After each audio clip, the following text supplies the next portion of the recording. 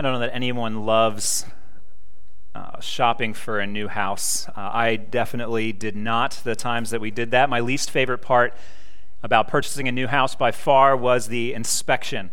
I don't question their importance, but I did not like the cost, and I often didn't like the results. When we were first moving to the Valley from Charleston, we were actually in a contract on a house right here in the Western Hills neighborhood, years before we even would have considered coming into this building. That would have been interesting. Everything looked great by way of bedrooms and yard space. We could really picture ourselves living there. But then the inspector looked around and he saw foundation issues. If you've purchased a house in West Virginia, you also have heard about foundation issues. And the movement of the basement walls was substantial enough that we actually canceled our contract and started looking again. As much as I didn't like paying for the home inspection, it always proved valuable. I mean, if a house has already started shifting, you don't want to move into something that's unstable or maybe even unsafe. Sometimes that type of foundation issue can be so bad that the whole house really should be torn down and rebuilt. Genesis 1 ends with God declaring that all of his creation was very good. There was no sin. There was only that which clearly declared and reflected the glory of the Creator. Like a mirror with no cracks, no smudges. God's nature and character were displayed without distortion and without covering. Leanne discovered a crack in our windshield this week. Apparently, a small rock had hit it at just the right angle to put a small nick in the glass. And from there, probably maybe the temperature fluctuation or the snow that we had last week, that small invisible crack turned into like a 2-foot long crack that just continued to stretch its way across our windshield. And when you look out a window with a crack like that, have you ever done that and noticed the fact that the image is distorted? Like it's not just a line, but it actually distorts the image. Adam's disobedience in the Garden of Eden that we read about in Genesis chapter 3 did not put a small crack in the mirror of God's creation. His sin smashed into the middle of it like a muddy rock that sent cracks across the whole window and distorted the whole picture. In Romans 8, Paul explains that not only humanity has been affected by God's curse on Adam's sin, actually all of creation has suffered. In Romans 8, he says things like, creation itself was subjected to futility, to a pointless emptiness, Paul writes. He also says that it was bound, like enslaved, chained to its corruption. And then he says that the whole creation groans together in the pains of childbirth up to the present time, until now. We see that, don't we? We look around history right now, history across time. We read about natural disasters like tsunamis or earthquakes, tornadoes, droughts, famines that circle the globe. Countries invade other countries, killing soldiers and civilians, men, women, and children. Diseases ravage communities or countries, even the whole world. Heart attacks take fathers or mothers from their families. Cancer infects grandparents, parents, siblings, friends, even children, and often claim their lives. Various conditions causing untreatable chronic pain make it difficult for people to live, work, even get out of bed in the morning. And then there are the mental, emotional, and spiritual tolls and effects of living in the midst of this fallenness. Out of what has happened, in the midst of what is happening, and sometimes just wondering what will happen to those that we love. And worst of all, sin abounds everywhere. God is ignored. And even worse than that, even worse than being ignored, is that gratitude for his many gifts is withheld from him and given to idols of various kinds, whether that's keeping that glory for ourselves or taking that which God has given us and making up a false god and saying, this is the one who brought you out of the land of Egypt. This is the one who has given you these things. Truth is rejected, replaced by lies. Good is condemned as evil. Evil is praised as good. This is the world in which we live. Can there be any doubt then that this world, the universe in which we live, Indeed, all of creation is damaged and broken. We really live and wonder if that truly is the case. The Scripture is exaggerating? Certainly not. But this raises the question, if an inspection were to be done on creation, how bad is the damage that has been done to God's very good creation?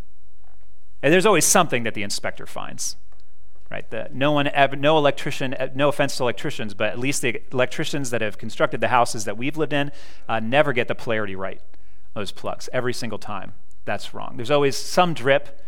There's always some crack. There's always something, right? But a lot of times it's repairable. So the damage to God's creation, how bad is it? There's a little plumbing work here, a little shoring up of the foundation there. Would that be enough? No. The level of damage is catastrophic. It is so broken that a new creation is needed. A new heavens and a new earth populated by a new humanity.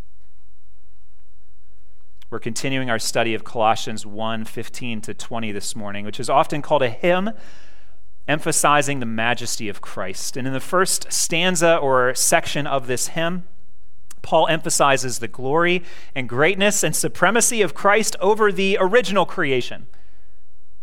Starting in verse 15, He, the Son, He is the image of the invisible God, the firstborn of all creation. For by Him all things were created, in heaven and on earth, visible and invisible. Whether thrones or dominions or rulers or authorities, all things were created through Him and for Him. And He is before all things, and in Him all things hold together. The Son of God is eternally glorious, is exalted as ruler over all creation, as the creator and sustainer of all created things. But these created things are all broken and stained with sin.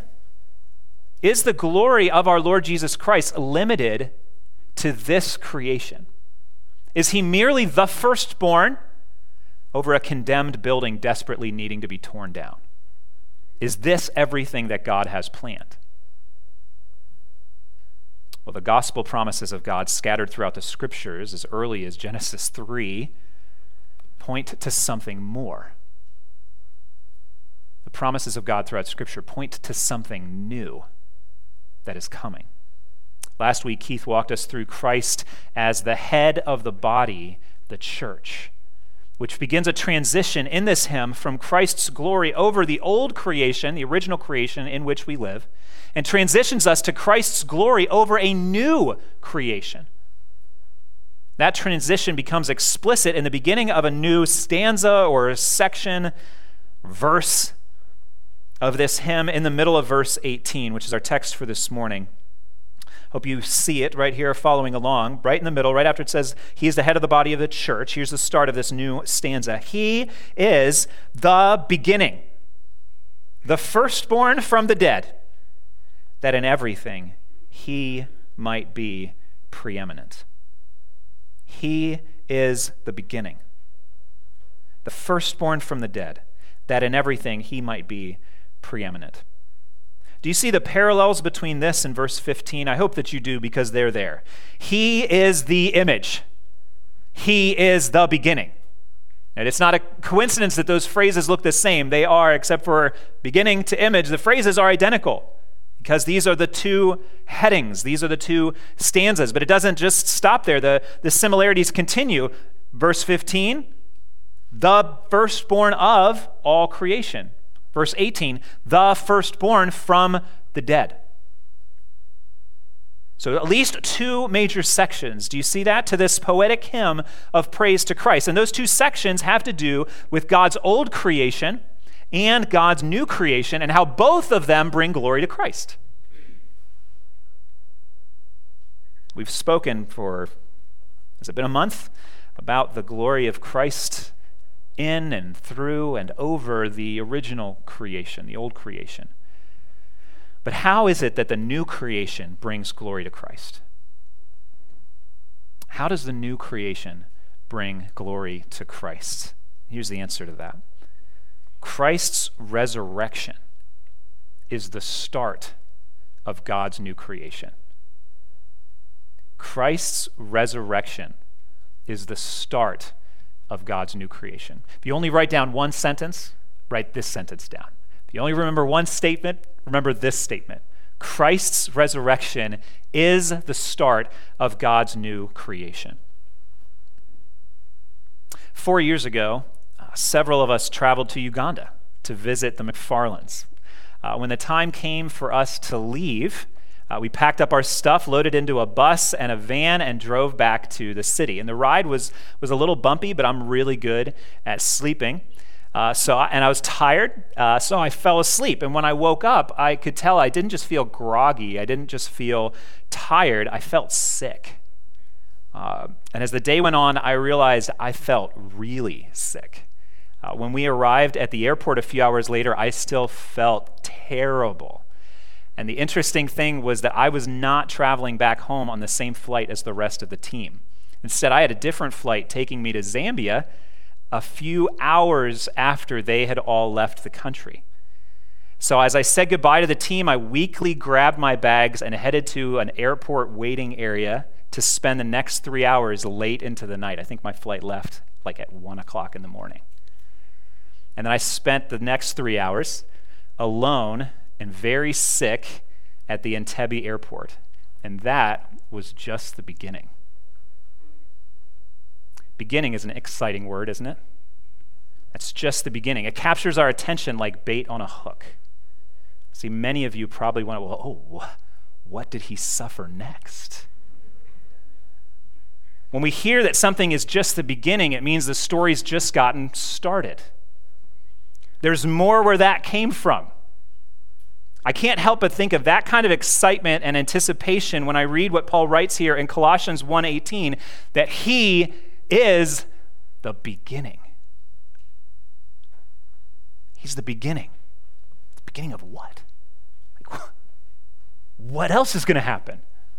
That's the type of anticipation that we need to have. He's the beginning of God's new creation. In his incarnation, when the eternal Son of God became human, God entered the old creation. He lived in the old creation as the founder of the new creation. And like us, he lived as a true human being, growing, learning, working, sleeping, eating, drinking, breathing, just like us. Unlike us, he perfectly obeyed God's will. He lived under the Mosaic law, and by his righteousness, his perfect obedience, he fulfilled that law. He completed it. He kept its standards flawlessly. And on the cross, he suffered under its penalties, obedient to the point of death, even death on the cross. And all of this he did for us and for our salvation. He suffered all of this even though he was innocent and entirely without sin. And then on the third day after his death, Jesus rose from the dead. He came back to life. Having been killed by the inhabitants of earth, why would he ever come back? It's like, why would he come in the first place? And having been treated as he did, why would he ever come back? He came back because he was starting something new. And not just in his life, but both in his life and in his death and in his resurrection. These things were the beginning of God's new creation. And as the sun rose, a new day of a new creation dawned. He is the beginning, the firstborn from the dead. The firstborn from the dead. 2 weeks ago, we spent a whole sermon talking about firstborn. I'm just going to rehash all of that No, I won't. But this is the exact same word in verse 18 that he used in verse 15. And as we discussed that, firstborn, do you remember, can either emphasize time or it can emphasize title, right? So Isaac is the firstborn of Aaron and Sherry. As much as Ethan would like to be, he isn't. Even a few minutes one firstborn, right? You've never heard that from Isaac at all. He's never drawn any attention to that, I'm sure. So it can emphasize time, who's the first one born. But as we saw a movement throughout Scripture, there was more of an emphasis on title. It was a position that was being emphasized, not just the priority of time.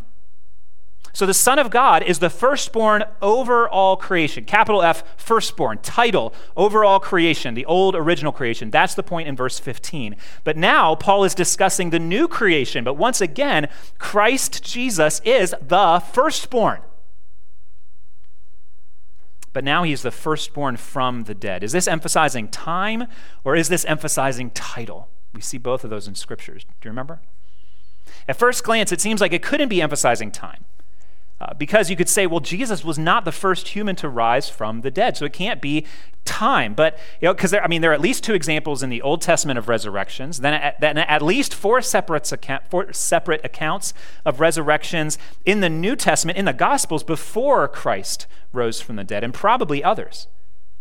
However, Jesus, as the firstborn from the dead, is tied to him also being the beginning. So there is a time element to firstborn here. There's also the title element. It's fused together. The time element comes, like, yes, there were other resurrections, but he holds an exalted position over everything because his was a unique resurrection. Right?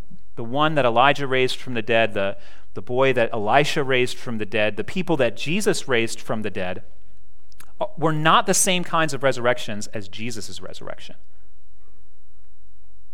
Every other resurrection account was the restoration of life back into the old creation. What does that mean? It means that even though it's not discussed in Scripture, every single one of those people died again. Like, we study Lazarus and how exciting that was in John chapter 11 when Lazarus is wrapped and comes out of the tomb, right? Lazarus, come forth, and he does. He rose from the dead 4 days after being dead in that tomb. Poor Lazarus had to go through all of that again later in life. Because all his resurrection did, now I'm not trying to minimize the miraculous on this at all, but it was a resurrection back into the old creation. Right? Round two of the same kind of life. But Jesus' resurrection was not back into the old creation.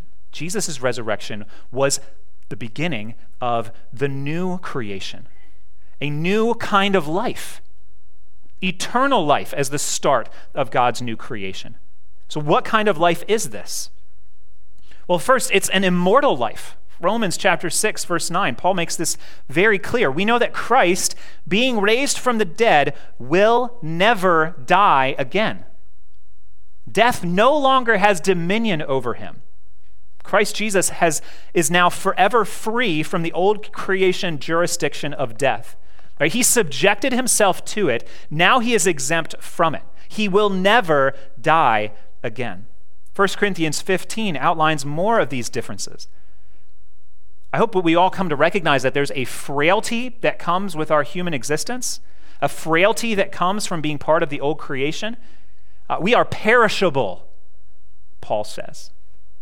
Perishable. I don't know why, but when I think of perishable, I think of fruit. I think of peaches. Peaches are delicious, but it's like if I went to the store to try to get peaches, I would inevitably, I probably would remember after checking them out, keep them safe in the cart, keep them safe in the bag at Kroger, but then put that stuff in the trunk, pull it out. Inevitably, I'm going to damage it.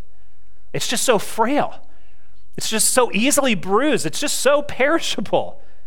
And that bruises, it gets soft, it starts to rot. That's like our bodies. Our skin can be bruised or cut.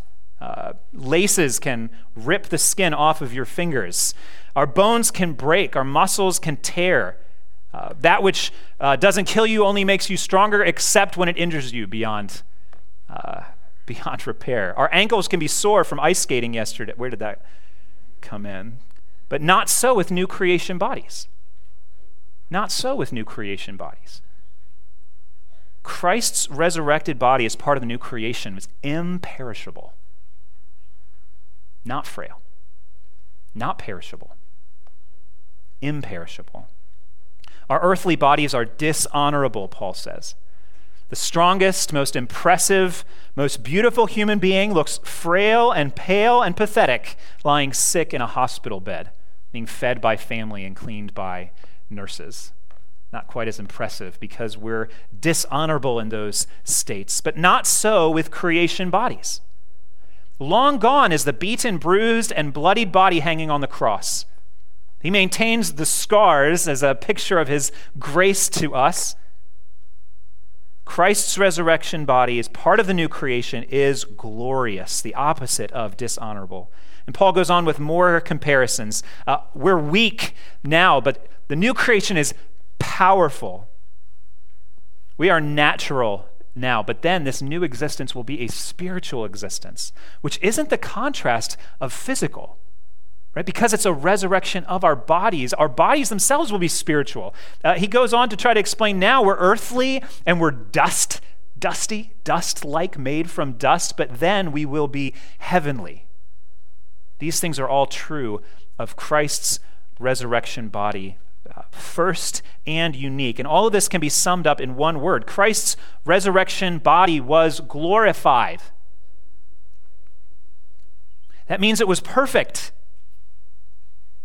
And not just perfect as in without flaws, but when we think of perfect in Scripture, we need to also understand that there's an element of completion to it.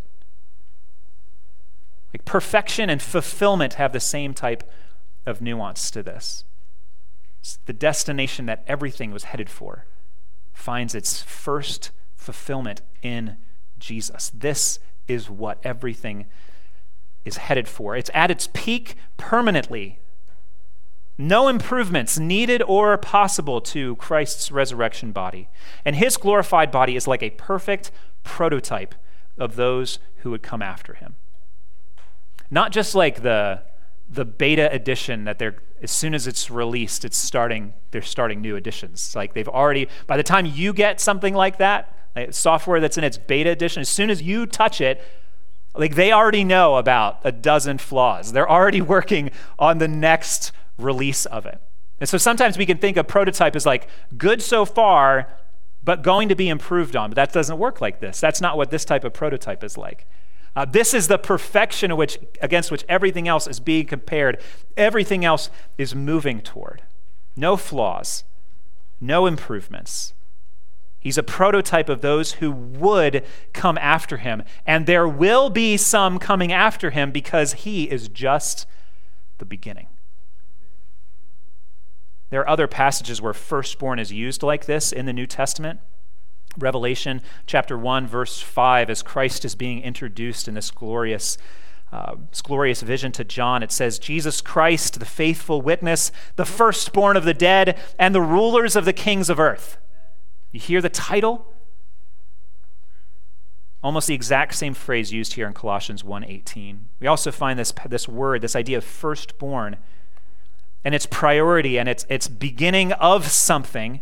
In Romans 8:29, those whom God foreknew, he also predestined to be conformed to the image of his Son, in order that he, the Son, Christ, might be the firstborn among many brothers. The firstborn among many brothers, the beginning with many coming after him. It is true that Jesus was the first one to be resurrected to this new creation life. It remains that firstborn is a title like prince or king or lord, giving Jesus priority or importance or rulership over a realm or over a people.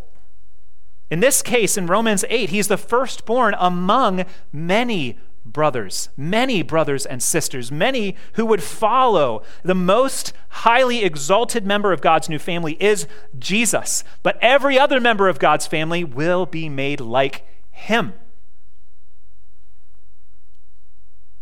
1 Corinthians 15 uses a similar term to firstborn to discuss Christ's place in the new creation. In fact, Paul writes, Christ has been raised from the dead, the first fruits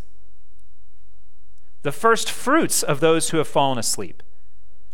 In Christ shall all believers be made alive or resurrected into the new creation, but each in his own order. Christ the firstfruits, then at his coming, those who belong to Christ. So do you see the emphasis here? Colossians chapter 1, these other passages as well. What is Paul trying to get across? I look at this, I see clearly Paul is communicating that Christ's resurrection is the start of God's new creation. He's the start of it. And that Christ is the beginning, but he's only the beginning. The beginning of a work that would continue. His resurrection would not be the only one of its kind. And it wasn't the end of God's work. By his resurrection, Christ proclaimed that the new creation had broken in to the old creation. And God's work was just getting started. Like the D-Day invasion on the beaches of Normandy in June of 1944, Christ endured the onslaught of the enemy and established a beachhead by which he could deliver his people from the domain of darkness. His resurrection was the beginning, and God's new creation work, hear this, God's new creation work is continuing with us. His new creation work continuing with us. This is why Paul could write to the Corinthians, therefore, if anyone is in Christ, he is a new creation. The old has passed away. Behold, the new has come. Are you in Christ? If you are in Christ, you are a new creation. The old has passed away. The new has come. Sin, sickness, suffering, frailty, loss, disaster, death, all part of the old creation. And although Christ has been glorified, he has been raised to a new incorruptible life. And in him, God's new creation has started. We have not yet been glorified. We're stuck, as it were, between two worlds. Our souls, our hearts have been made new. Our bodies remain old, as it were. We continue to battle our sinful flesh as we seek to walk by the Holy Spirit. Paul knew the suffering of being part of the new creation, trapped in the old creation. And he wrote letters addressing these aspects. He wrote to the Corinthians, a letter that opens up a number of the aspects of suffering that Paul endured as an apostle for the sake of the gospel. And as he outlines these things, he writes this to them. He said, even though all this is true, but we do not lose heart. Though our outer self is wasting away, our inner self is being renewed day by day. This light, momentary affliction is preparing for us an eternal weight of glory beyond all comparison as we look not to the things that are seen, not just to the old creation, but to the things that are unseen, that which has to do with the new creation. The things that are seen are transient. The things that are unseen are eternal. This is 2 Corinthians 4 and 5. If you write that down too. Take some time to read 2 Corinthians 4 and 5. I want to read the whole chapter, both of those chapters today, but you read them on your own. But here's Paul's point from this. The miseries of this old creation will not be a permanent part of your existence. Christianity is not a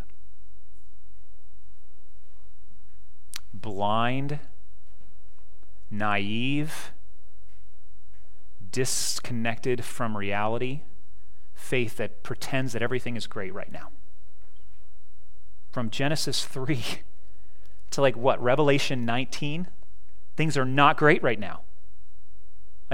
The whole of the Bible is at the beginning and the very end. Things are not okay. See, I think other faiths try to escape that. Christianity just stares it straight in the face. It says, things are bad. You know why? Because of sin. You know what you are? You're a sinner. But you know what Jesus did? He saves you from it. It's all because all of us are old creation, but the new creation has dawned and it's coming. and it's worth what we're enduring. When we look at God's very good creation in the early chapters of Genesis, and then we consider the depths of sin and misery that have come about since then, it can be easy to think things did not go according to plan. I wonder if you've been tempted to think that. That things got out of control and that God's original purposes somehow failed. This is how many people address what we call the problem of evil, right? Good, powerful God, lousy world in which we live. They're like, all right, reconcile these two things, and they're like, okay, let's lower God, and then it all works. Well, no, it doesn't work. We don't have the right to lower God. That's idolatry. That's blasphemy. But they would like, well, God, okay, yeah, he doesn't know everything. He certainly can't control everything, but he's a really good planner. So even though he had like this cool plan of creation, and even though it all went south, I mean, it wasn't God's fault, but God formulated plan B real quick. He had this plan of redemption, decided at that point, post-fall, to send Christ to clean up the mess that we made of things. And maybe that sounds right. Maybe that's actually what you think, but I must clear things up for you that in no way aligns with the teaching of Scripture. Like that's a religion and a God of your own making, and it does not match, and therefore you cannot hold it and be a faithful Christian. Right? That God makes mistakes, but then he can fix it really well. Or that he's somehow disconnected from his creation. It's dishonoring to God. It's not the truth of Scripture. Instead, the Bible speaks of an eternal plan of God to redeem his sinful people.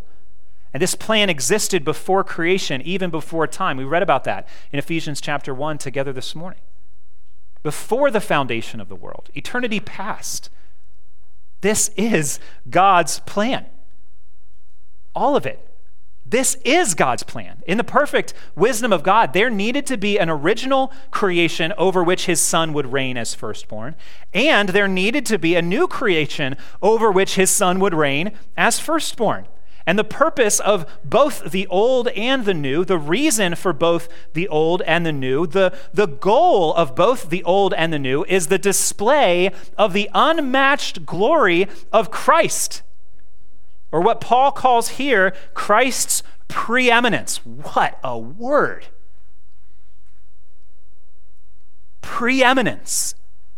Like that's one of those titles that you see in a movie or read about in a book, right? Somebody coming before the king. Oh, your preeminence. Supremacy. There's an element where you could translate this as his firstness. And I know that's not a word, but sometimes not real words can get stuff across. Christ is preeminent. Christ is supreme. Christ is first. You know, no one can be the best at everything. Michael Jordan, greatest at basketball, but not so much at baseball. Sometimes celebrities can succeed in a few things. Athletes may become movie stars. Movie stars can become successful politicians. Arnold Schwarzenegger, right? Bodybuilder to actor to governor. Governator. How did they call that? But there has to be a limit at some point to those type of things, right? I mean, can you imagine? Our culture is obsessed with fame and celebrity, idolatry. But can you imagine someone in our culture being a famous athlete and a professional musician and an actor, a business mogul, a college professor, a military general, a chef, a politician, and all while faithfully pastoring a church? It's hard enough to try to be successful or faithful in any of these spheres, let alone all of them. I mean, nobody can be at the top of everything. You know, the readers of the book of Colossians, the letter to the Colossians, they were in the Roman Empire. The Roman Empire, can't have an empire without an emperor. And not at this time, but before this, and certainly someone that they would have been familiar with, the Roman Emperor Augustus, Caesar Augustus, who was king, ruler, lord over the earth. when Christ was born. One author gave this type of background info to this. He says, the most analogous background, the best analogy I can think of is the Roman Emperor Augustus, who claimed to exceed everyone in influence and authority, a combination of power and prestige. The Augustan age created a pyramid of power and hierarchy that put him inviolably at the top. Indicative of this, showing this, is that Augustus held the proconsulship of Rome. Even if you don't know what that means, it sounds really impressive, right? He held the proconsulship of Rome well beyond the normal limitations of service. He was invested with the power of the tribunate, with right of veto over the Senate, executive and legislative power, all of them in him. He was the chief citizen of the government. He had direct military command over 3/4 of the Roman legions.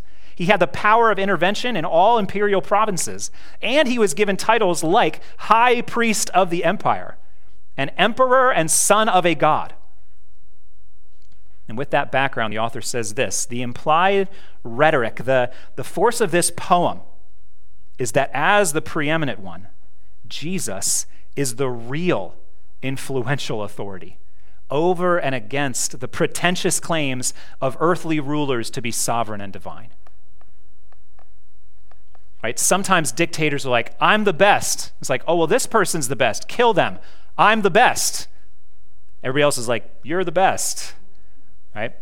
Mirror, mirror on the wall, who's the prettiest? Snow White. Cut her heart out. Now who's the prettiest? I mean, obviously, the story doesn't go that. You see what I'm saying, right? But that's not what Jesus needs to do. He doesn't need to be like, anybody want to go up against me? I'll prove I'm better than you are. I'll knock you out of the way. No, it's just clear, like it's just him. Do you want to compare yourself to Christ in power? Create something by your word. Go ahead. Anything. No. Fulfill the law. Perfect righteousness. I'll give you, let's try an hour. Somehow I can sin sleeping. Jesus never sinned. Read about his temptation in the wilderness, right? Near starvation, having the power to be able to make bread. He's like, that's not God's will. I want nothing to do with it. He is preeminent. And so while the Romans and the empire claimed Caesar is Lord, the early Christians countered, no, Christ is Lord. And they suffered. They died for that claim. But they knew it was true, so they were willing to testify it. Every part of everything is about him. It all comes from him. It all comes through him. It is all for him. All authority, all honor, all power, all rolled into one. Everything is about Jesus and his glory. The whole point of everything is his preeminence. We all desperately want everything to be about us, don't we? Don't we just want everything to be about us? I mean, be honest. I mean, we want slower cars to move off the road for us. We want every traffic light to turn green for us, and every checkout lane at the grocery store to be clear for us. We want it to rain on our gardens, but we want the sun to shine on our special days. I mean, how selfish are our desires, but also how small, like how local. Like, if I was in control, that traffic light be green right now. I'd be like, really? Like, that's the best that you can do? Christ's preeminence is not about his personal convenience on some sort of a local level. His supremacy is displayed not just in traffic lights, but in galaxies, in the rise and fall of nations, in spiritual resurrections, leading to eventual physical resurrections. One day, everyone, everywhere, from every when, will see with crystal clarity that everything has always been about Jesus. One day, everyone, from everywhere, from every when, will see with crystal clarity that everything has always been about Jesus. But we're followers of Jesus. So like we've already admitted that, right? Like we've already come to see those things. Our spiritual eyes have been opened to the surpassing glory of Christ. We're no longer blind. Now we can see, but do we live like that? Do we live recognizing the surpassing glory of Christ? When you wake up every morning, do you remember Christ is first? Is Christ first in your day, and not just first of time, right? Title. Is Christ first when you eat? Is Christ first when you drive? Is Christ first in your schoolwork? Is Christ first in your job? Is Christ first in your chores? Is Christ first in your marriage? Is Christ first in your parenting? Is Christ first in your friendships? Is Christ first in your entertainment? Is Christ first in your prayers and in your worship and in your Bible reading? Is Christ first in your sickness? Is Christ first in your health? Is Christ first in your suffering? Is Christ first in your grief? Will Christ be first in your death? The goal of the old creation and the new creation is that he might be preeminent. So is he preeminent over your life? And in one sense, we could say that doesn't need to be a question. It'd just be a statement. Like, he is preeminent over your life. Have you admitted that he is preeminent over your life? Are you living as if he is preeminent over your life? It is impossible for us to overvalue Christ. You cannot make too much of him.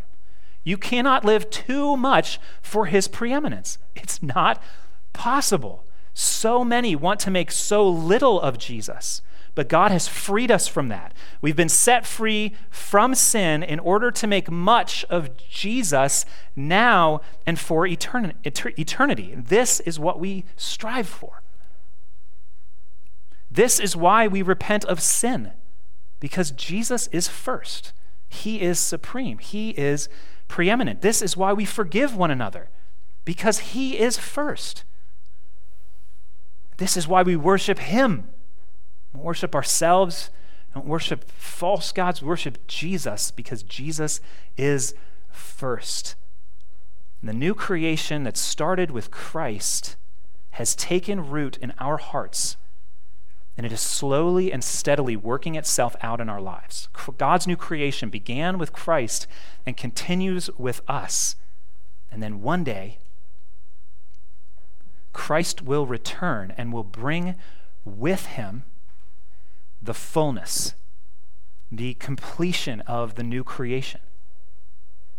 One day there will be an eternal end, the happily ever after of happily ever afters.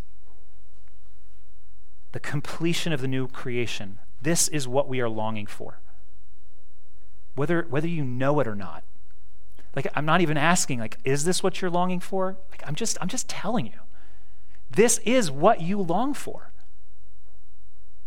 Like, the answer to the miseries of this world, caused by us, caused to us, affected on us, the answers to all of that is Christ bringing the new creation. That's the answer. That is what you are longing for. It's what you are made to long for. That is the fulfillment of our hope when Christ comes, and that day will reveal for everyone to see the preeminence and supremacy of Christ. The glory of God will be on display without cracks or smudges. There will be no distortions, there will be no coverings, and it will remain on display perfectly forever. That's the day that is coming. And may the Holy Spirit help us to long for and live for that glorious day.